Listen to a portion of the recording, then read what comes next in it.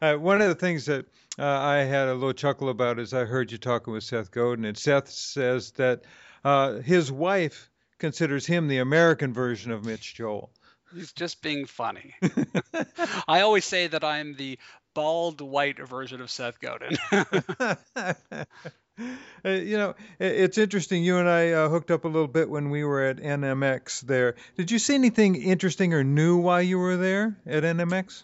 Yeah, in fact, not only something that interested me, but something that I'm using like crazy all the time now that I absolutely love called Buffer. I had not heard about Buffer. It was great to meet Leo, who was introduced to me via Jay Bear. And I think Buffer is probably one of the coolest tools I have ever used in terms of helping me put more content that I've actually looked at and analyzed and thought about to share in a way that makes it more palatable to my social graph. So I'm loving Buffer. You Check know, it out, yeah, Buffer app. I've been using it for about a year and a half. And as you say, I think it's one of the most valuable tools that I've got. Have you checked out the analytics on the back end too that it does? I'll tell you, candidly, Mark, I looked at it, but I'm not an analytics guy. I'm an analytics guy in terms of I believe brands should be measuring everything and down to micro conversions. And I am a fond follower and advocate of people like Avinash Kaushik, who would probably be considered, and Brian Eisenberg and people like that. But I don't look at any analytics of my own content at all. Oh, that's fine. Avanish is one of my heroes too. The guy's awesome, just Great awesome. dude. Um, Speaking of brands, then, what'd you think about this weekend on the Super Bowl? Anything stand out for you? Nope, nothing stood out for me. Yeah, and I'd have to agree. I've been following what's been going on, and for $4 million, you think that people could be able to do better? Yeah, I don't look at it that way. I'll tell you, in general, I always push back when people say I run an advertising agency.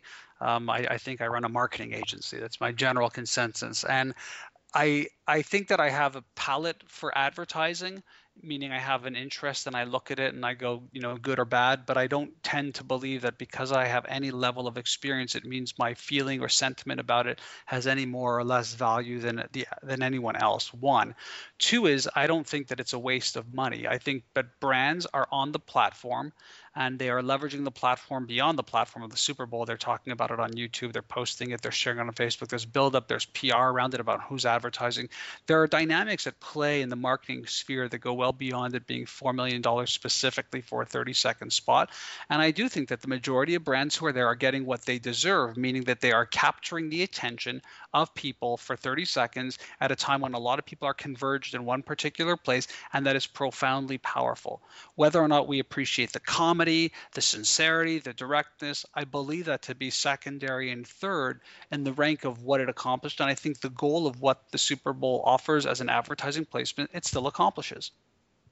Interesting, because my perception is that a lot of those ads are so traditional that they don't break out of that normal mold and they don't break into the social media Well, they don't aspect. have to. Not all marketing has to, nor should it. It is a platform by which you are given 30, 60 seconds to express to the world information.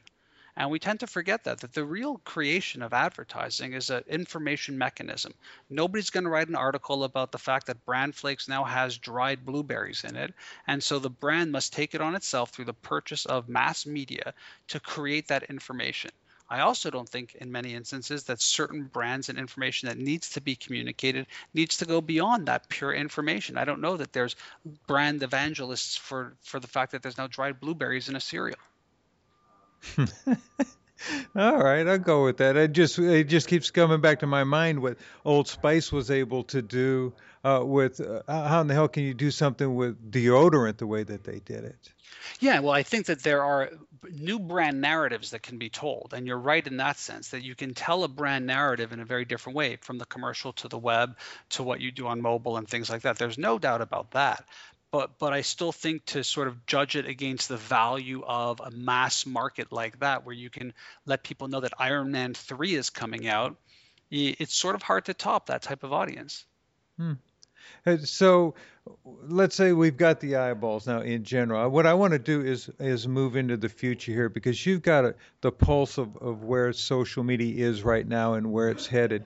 Can you give us some kind of crystal ball over the next year to 2 years where we should be looking for changes or what we should be looking for in social media?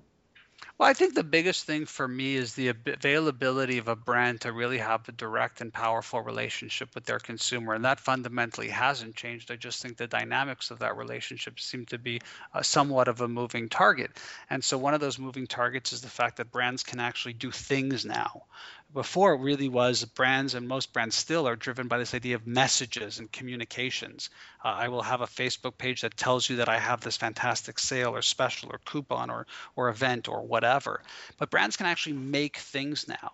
So think about it this way. Before, a brand could advertise on the Huffington Post, or a brand could potentially be written about in the Huffington Post. Well, now a brand can actually create the next Huffington Post. And I think for my dollar, that's the most interesting white space. And I call it utilitarianism marketing, the ability for a brand to create a utility, something people actually want and would use and might even, in fact, pay for. I see that as the most exciting aspect of it. And I think the reason it coalesces so beautifully is because of the fact that we have social channels, which enable these brands to have direct relationships, likes, friends, followers, friendships with consumers, should they be willing. So if I am a company here and I've got my toe in the water in social media, you're talking about setting up the brand not as a product, but as the message. I'm not clear on where you're going. I'll give you an example. Okay. So, one of my favorite examples of this is Charmin, toilet paper company, Procter and Gamble. They have an app called Sit or Squat. And the way the app works is you download it and you turn it on, and it tells you where the cleanest bathroom is in nearest vicinity to where you physically are. You can add a bathroom, you can rate a bathroom, you can comment on a bathroom, you can find out which bathrooms are handicap accessible, which bathrooms have changing tables for kids. That's a utility. That's something I keep in my travel folder in my iPhone, right next to my airline apps, because it's something that I travel a ton and provides me with a lot of utility. I'd rather go to a clean bathroom, obviously, than a dirty one. Hmm. And so that as a marketing engine is fundamentally different than the old model where I could just basically buy a billboard, take some ads on Walmart.com, inform people that it's now 3-ply or whatever it might be. Brands can actually create utility. Think about the fuel band. Think about Nike's Fuel Band. It's a utility. It keeps you active. And at the same time, it's a permanent brand that sits on your wrist. And every time it sort of bleeps and shows you that you haven't hit all your fuel points for the day, it's also a reminder of how connected you are to the brand. That's beyond a slogan of just do it or beyond a celebrity endorsement by Tiger Woods. No, very nice, very nice. So you're continuing the discussion on your blog. Why don't you give us the places that we can get in contact with you and follow what you're doing? Sure, www.twistimage.com/blog. Twitter is Mitch Joel, or if you just Google Mitch Joel, you should be able to find me. Great. And then you're up in Canada, right? Your company's up in Canada? Yeah, we have offices in Montreal and Toronto. The company's called Twist Image, and while we have physical offices here, my office really is my MacBook Air, and that's wherever it may take me. And I'm on the road quite often, so I'm usually anywhere and everywhere. Great. I hope to see you again soon. It'd be my pleasure. Thank you for your time, Mark. Thank you.